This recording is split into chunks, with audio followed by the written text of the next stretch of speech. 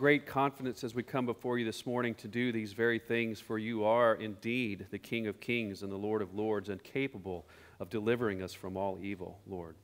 We ask that you would open our eyes to see the wonders of your truth this morning. In Jesus' name, amen. I want to encourage you to open your Bibles with me to the book of Romans, where we're going to continue our study in this book that we had paused for Advent. And this morning we come to Romans chapter 13, where we'll look at the first 7 verses. So Romans chapter 13, verses 1 through 7. Would you please stand as we honor the reading of God's Word? Let every person be subject to the governing authorities, for there is no authority except from God, and those that exist have been instituted by God. Therefore, whoever resists the authorities resists what God has appointed, and those who resist will incur judgment. For rulers are not a terror to good conduct, but to bad. Would you have no fear of the one who is in authority? Then do what is good, and you will receive his approval, for he is God's servant for your good. But if you do wrong, be afraid, for he does not bear the sword in vain. For he is the servant of God, an avenger who carries out God's wrath on the wrongdoer. Therefore, one must be in subjection, not only to avoid God's wrath, but also for the sake of conscience.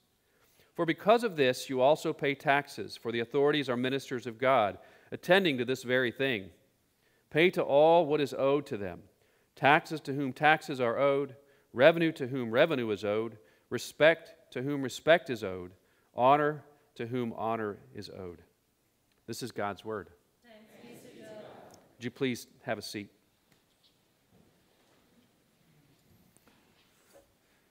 Well, again, we're continuing our study in the book of Romans. If you haven't been with us, we've been last year kind of making our way through this remarkable book that Paul has written. And just by way of recap, I mean, Romans is a letter that Paul has written to the church in Rome.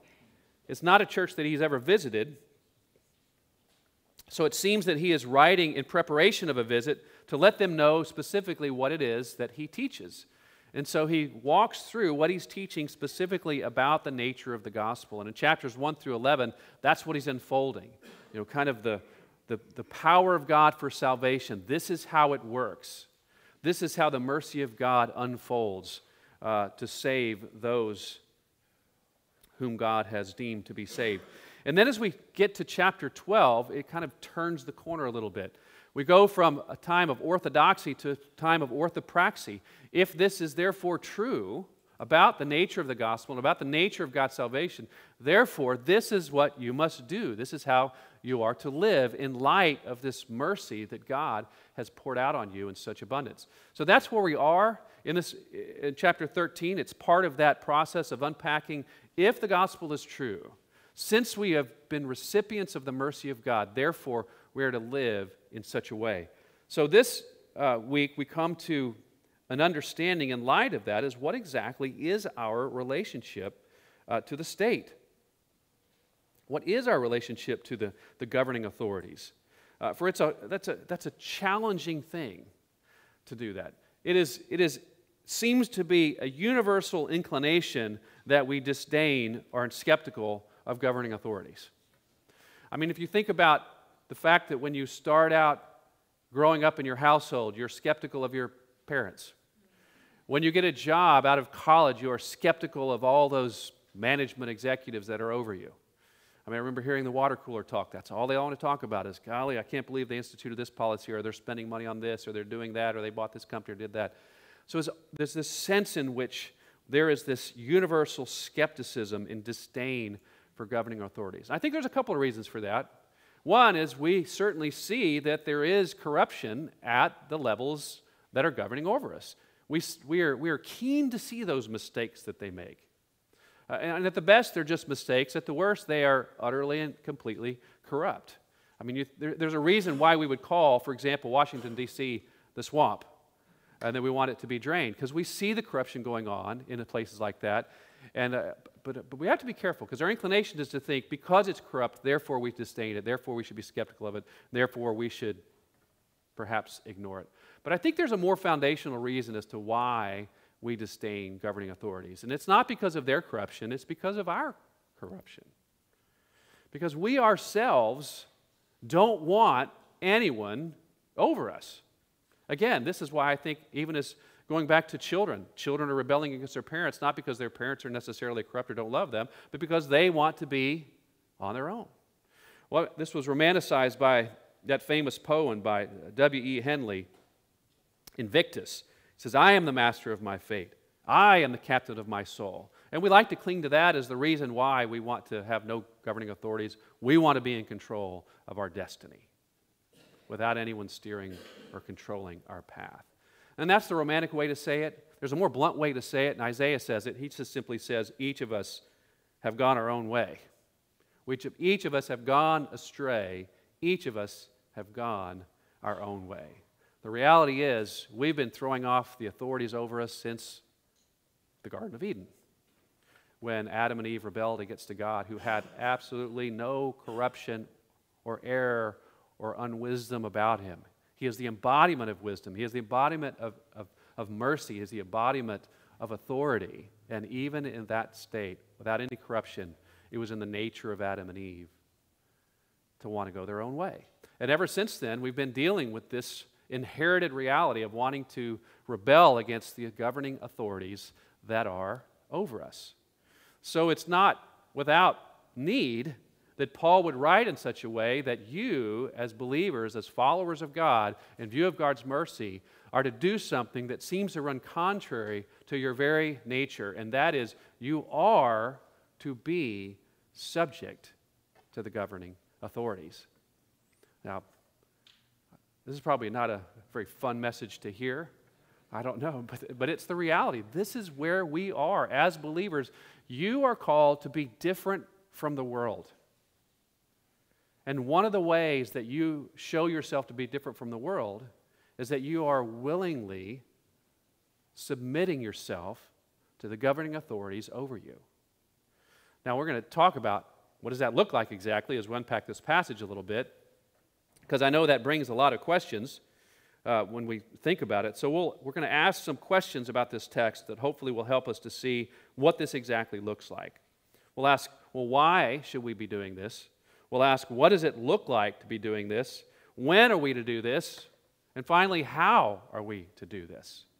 So as we go through those questions, I hope that we'll come up with some good answers that make sense of this challenge to subject ourselves to the governing authorities. First of all, the important question is, well, why? Why are we to submit ourselves to the governing authorities? And the answer is very simple. It starts out in verse 1. He says, let every person be subject to the governing authorities, for, here's the reason, there is no authority except from God. There is no authority except from God.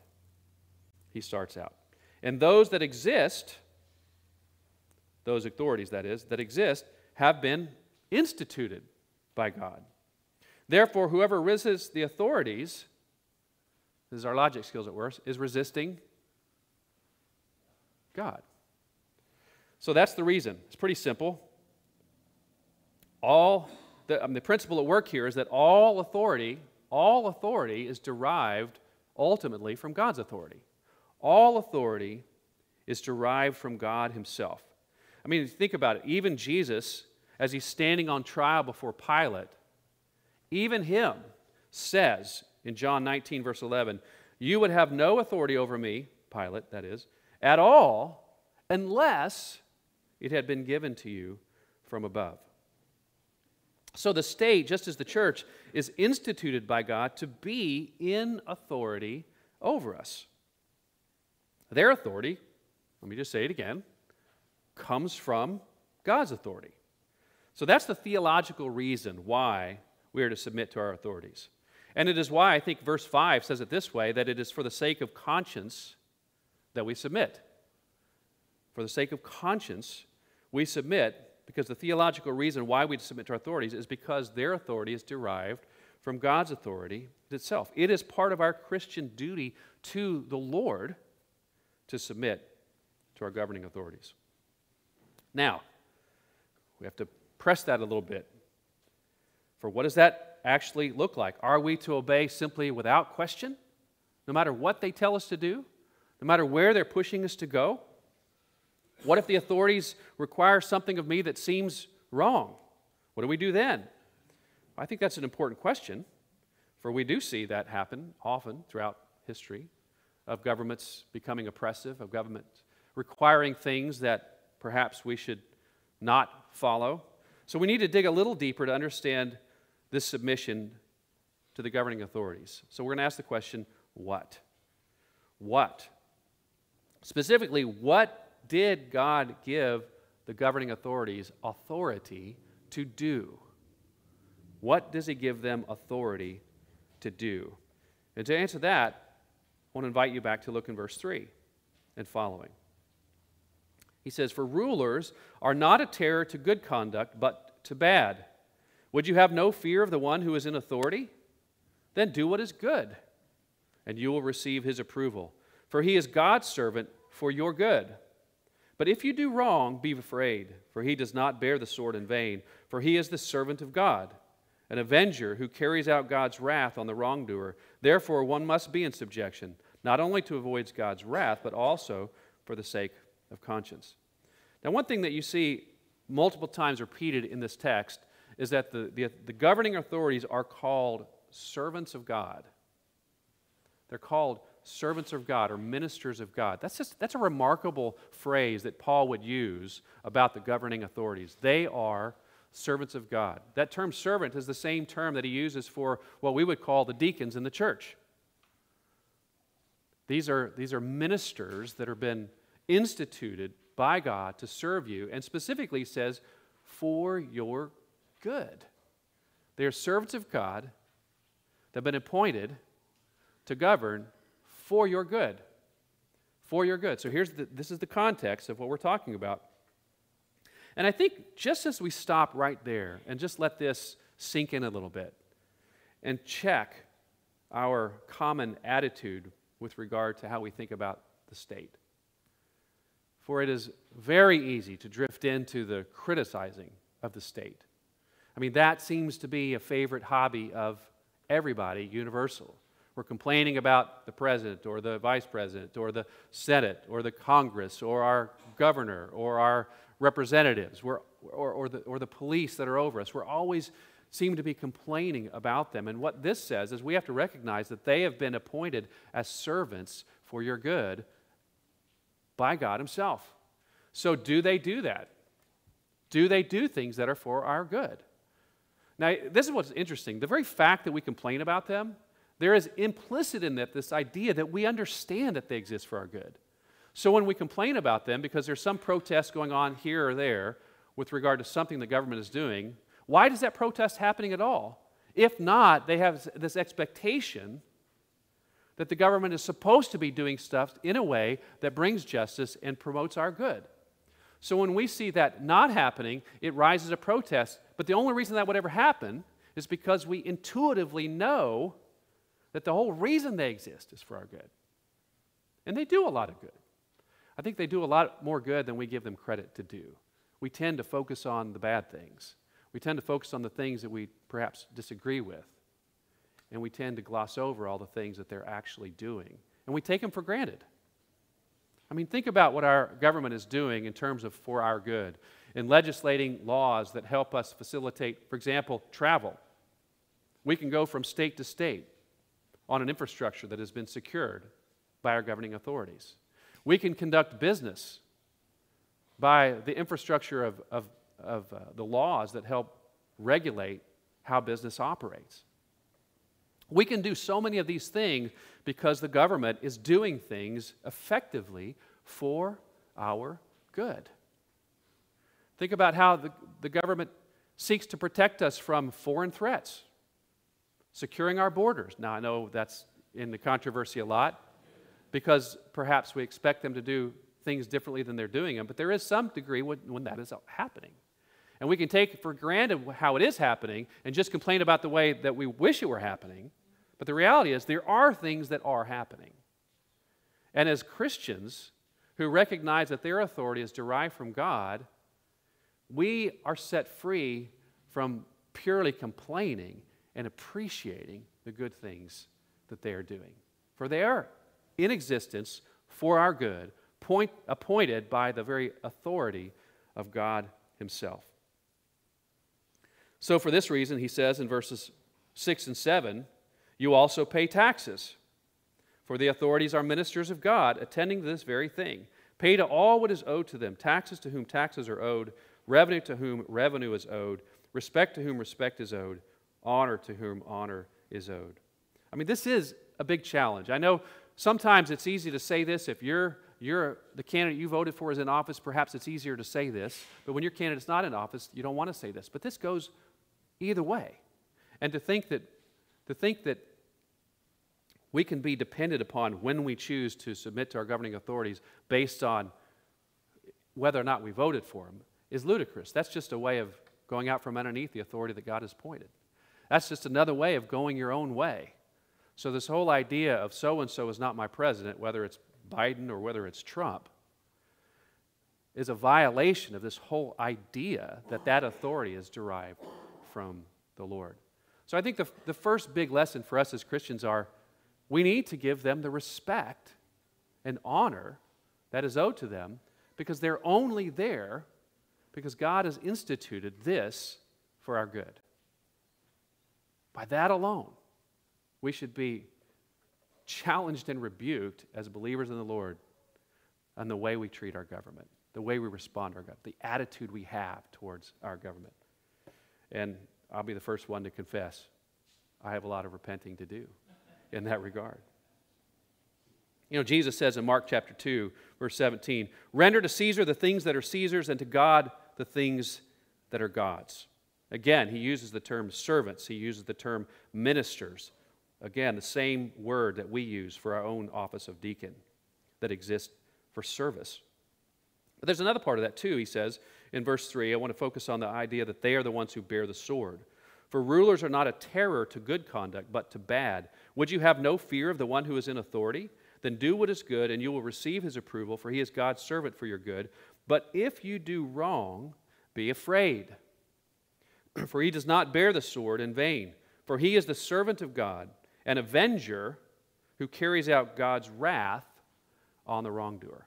So I think this would point to kind of the aspect of the governing role in their policing, the policing of people.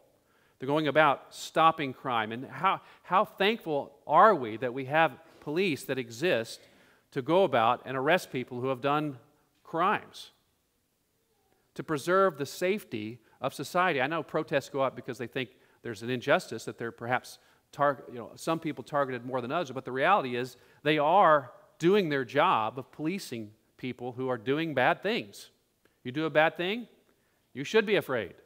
And that's what he's saying here.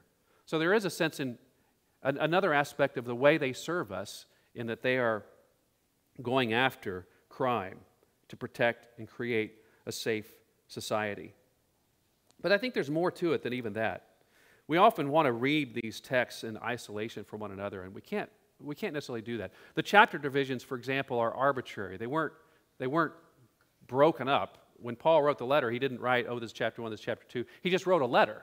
And later on, when people wanted to reference it, they broke it up and gave it verse by verse so they could make an easier reference of things.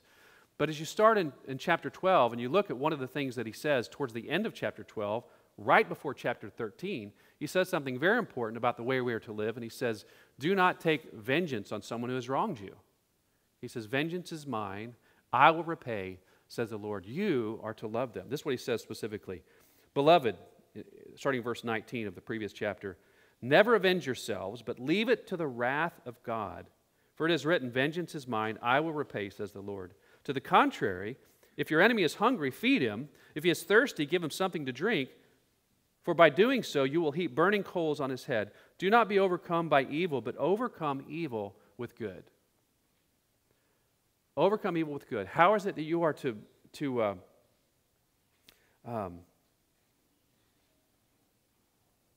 How is it that you are to treat your enemy in such a way by feeding him when he's hungry or giving him something to drink when he's thirsty? How can you do that when there is injustice left unchecked? But that's the whole idea. God says, don't repay them. That's my job. It belongs to me. And in the very next chapter, he goes on to say, here I've instituted authorities for the purpose of avenging my wrath. So I know we tend to think that, okay, well, in the end, there is going to be a day of judgment, and then all the wrong things are going to be made right. And that is true. And that is the grand, you could say, time of judgment. But there is, long before that, this thing that God has put in place for the sake of taking care of injustice. So when we see people caught when they do wrong things and brought to trial and judged and sentenced in such a way, that is meant to alleviate the person who was wronged. That is meant to bring justice to the person who is hurting and suffering, setting them free from trying to extract it and get it themselves. Now, I know they don't do that perfectly. They often they get it wrong in their sentencing, or they don't find the people who did the crimes, and therefore we would be tempted to think that they go unchecked. And that's where we have to remember, yes, God is the God of vengeance, and there is a day of coming in the end when His final justice will come about, where everything that was whispered in secret will be shouted from the rooftops. Nothing will be left unexposed or unaccounted for. You know, even as we go and read the books, or read the end of Revelation, he talks about the books are open. He's talking about the ledger books, which have kept track of all the good and bad that you have done in your lifetime. Everything is written in those ledgers, and it's all going to be called to account on that day. So when we see justice happening here, now, I think the best way to think of it is this is a foretaste. It's a foretaste of the ultimate judgment and justice that God will one day mete out. It's not perfect now, but it's certainly pointing us to the fact, reminding us of the fact that God is just, that He will bring justice to those who have committed wrongs, and it's a serious judgment. So we're reminded of all those things. So I think so far what we've learned as God's people are, one, the attitude that we are to have to our government. We owe them respect. We need to look at them as ministers and servants of God. And secondly, the reason we can be set free to love our enemies is because God has reserved judgment or justice or vengeance for Himself. And He's even appointed an institution on this earth, here and now, to be the agents of that. So that does, again, set us free to live in such a way that we don't have to worry about that. We don't have to deal with that. The state's wielding of the sword reminds us that God is a God of justice. Now we have to ask the important question of when. If that's the why and that's the what, well, when? When do we submit? And I think knowing why God instituted the governing authorities helps us to understand the limits of their jurisdiction, if we think of it that way. For there are clearly times in history when we can argue that to obey the state is to go against the Lord. I mean, the apostles provide us in the book of Acts with a prime example in chapter 5. We read this, and when they had brought them, that is, the apostles, they set them before the council, and the high priest questioned them, saying, "We strictly charged you not to teach in this name," that is the name of Jesus. "Yet here you have filled Jerusalem with your teaching, and you intend to bring this man's blood upon us." But Peter and the apostles answered, "We must obey God rather than men." That's such an important concept to understand. And why is it that we do that? Because all authority is derived from God. So if there's a governing authority that's saying things contrary to God, they are violating their higher-ups. If you want to think of them in the army, you have I'm not sure the ranks, what you have the general, and then what's the colonel under the general? Is that how it goes? Someone help me out here. Is that what it is? So if you have the general issue an order, and the colonel violates that, orders something contrary to that to his troops, now the troops have to ask, well, who do I submit to? And ultimately, they're accountable to the general and his command. The colonel is the one who violated. Now, that doesn't mean they won't face consequences. They're put in a bad situation. They're put in really a no-win situation when that happens, because they're disobeying one of the authorities over them. I mean, there are times in the Old Testament where we see this happening too. And you think about in the time of Daniel. You know, Daniel was one of the exiles that was carried into to Babylon, and he served in the Babylonian court along with some of his fellow Israelites. You know, we think of Shadrach, Meshach, and Abednego, and when they were told that at the sound of the trumpet, everyone has to bow down to this idolist statue, this gold statue that was made, and they didn't do it. And the consequence of that is they were to be thrown into the fiery furnace. And they're caught, and they're brought before the king. And he asks them, don't you want to have another opportunity to do it? They said, no, I'm sorry, we can't do it. And he's so angered, he has the furnace, made even hotter than it was before. And he throws them in. Now, miraculously, if we know the story of Daniel, they don't die in the fire. God preserves them, in essence, commending their actions, in this case, to go against the mandate of their governing authorities. Here's a case when it does, and they're saved from it. And Daniel, a little bit later on himself, is told when there was a period of 30 days where no one was allowed to pray to anyone except the king, and Daniel continues this practice of praying 3 times a day to the God of Jerusalem, and he's caught. Of course, the whole thing was a trap to catch him. He's thrown into the lion's den, a den full of hungry lions waiting for their supper. We know that because they immediately devoured those who followed Daniel. But Daniel survived the lion's den because the Bible says God closed the mouths of the lions. But as soon as he was rescued out, those that had formed the trap were ordered to go in there, and they were instantly mauled and devoured. So why was Daniel preserved? Why was Daniel saved? Well, I think God is commending his actions, in this case, to stand under the authority of God, even when it violates the governing authorities of man. But what I want you to notice is, guess who still is bearing the sword? The governing authorities. They still have the sword. The fiery furnace is still a consequence. The lion's den is still a consequence. They're very real consequences. And just because those individuals who violated it were saved by the Lord from those particular horrible deaths, doesn't mean that everyone who violates the governing authorities, because they're submitting to a higher authority, is going to avoid or be saved from the sword. That's not the case. In fact, as you go and you read the book of Revelation, for example, you're reading about the souls of those who have been beheaded for their faith, crying out to the Lord, "How long, O Lord? How long till you bring justice to those, who did this to us?" Well, what happened to them? They refused to submit to the governing authorities because they were yielding to the higher authority. And it created problems for them. The sword literally came down and took off their heads. So, what are you called to do as a Christian? Respect your authorities. Know that they exist for your good. And for the most part, they are carrying those things out. As corrupt as we might think they are, the institution itself is structured in such a way that that overall it is resulting in our good, in the promotion of a livable, sustainable society. But there are exceptions. There are times when they violate their own authority. They step outside of the jurisdiction of the commands that they themselves have been given to do things that are for the purpose of promoting the good of God's people.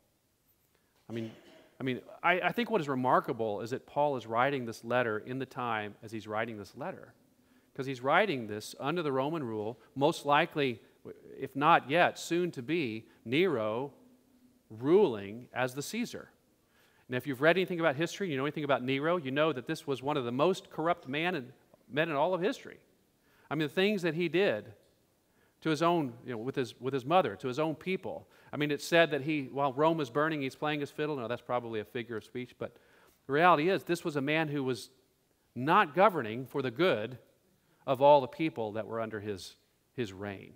And there was terrible persecution of believers at the time when Nero was reigning. In fact, tradition tells us that Nero is the one who had Paul beheaded. And so if Nero is representative of the governing authorities during the time that Paul is writing, And he's still writing this. It is remarkable that he's writing this. And yet at the same time, I want to point out that Paul also did benefit from the good that the governing authorities provided. If you recall, when he went back to Jerusalem and the Jews ambushed him and brought him to trial and brought him to, wanted to have him killed, and they brought before the local Roman ruler, what did Paul do? In order to survive, well, he appeals to Caesar. This same Caesar who eventually has him beheaded, he appeals to, and as a result of that appeal, what happens for him? He's preserved. I mean, he does receive some good from this government, as corrupt as it was. And that's the how. So if we've got the why, we got the what, and we got the when, now we have the how. How can we as believers do this? And this is where I want to put it back into context. Remember, this is part of the larger process that happens in Romans chapter 12 and following after the great explanation of the gospel in chapters 1 through 11. And when you go back to chapter 12, and if you have your Bibles, go back to chapter 12 and look at verse 1.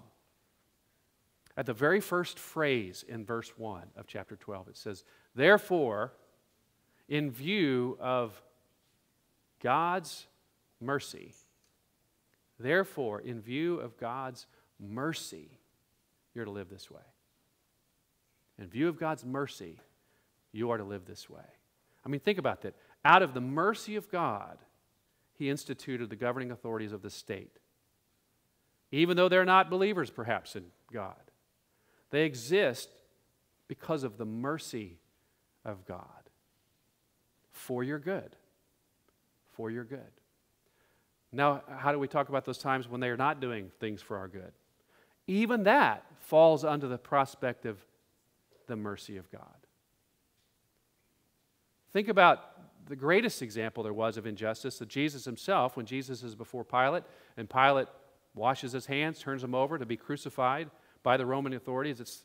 It's the greatest violation of justice in the history of the universe. And yet, we know that if that had not happened, and Jesus had not died on the cross, we would still be guilty before God.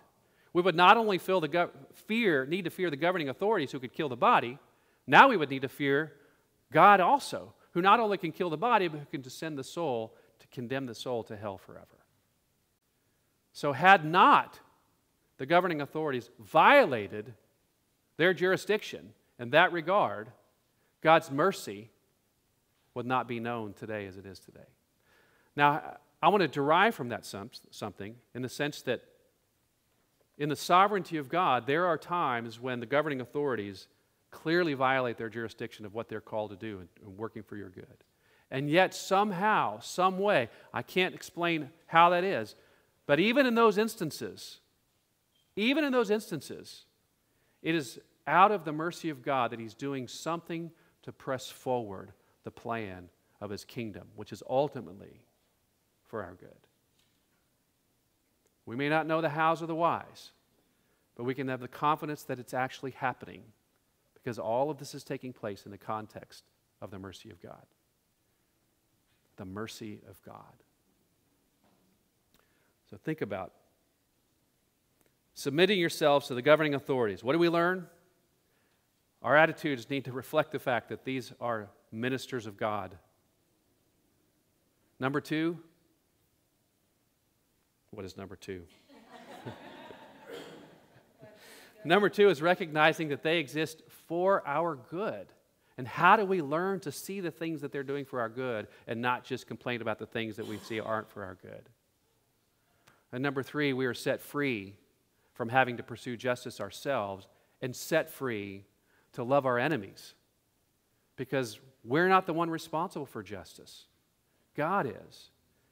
That they exist as agents of God for the sake of bringing justice now that points us forward to ultimately justice will be meted out in the end. Yes, there are times when we are going to have to make a choice of which authority we are going to obey. when we have one that's telling us to do something that the other one is telling us not to do. And it may well be that we have to face the sword as a result. But even that is born out of the mercy of God. So as believers, we can look different from the rest of the world with our view towards the governing authorities. And Jesus is the prime example of how that is. Let's pray. Father in heaven, we are so grateful that you are a sovereign God, that you are the King of kings and the Lord of lords, that all authority rests in you, that you have instituted authorities on this earth for our good. And even when those authorities violate your jurisdiction, violate your instruction, the parameters of the authority that you've given to them, even then, you work your mercy for the sake of our good. Lord, as we come to this table, we recognize that Jesus is the ultimate example of how that has taken place, that because he faced injustice of someone violating the bounds of their authority, it results in salvation for us whose faith is in him. Lord, help us to walk differently from those in the world, trusting in you and showing that trust by our submission to the governing authorities over us. In Jesus' name, amen.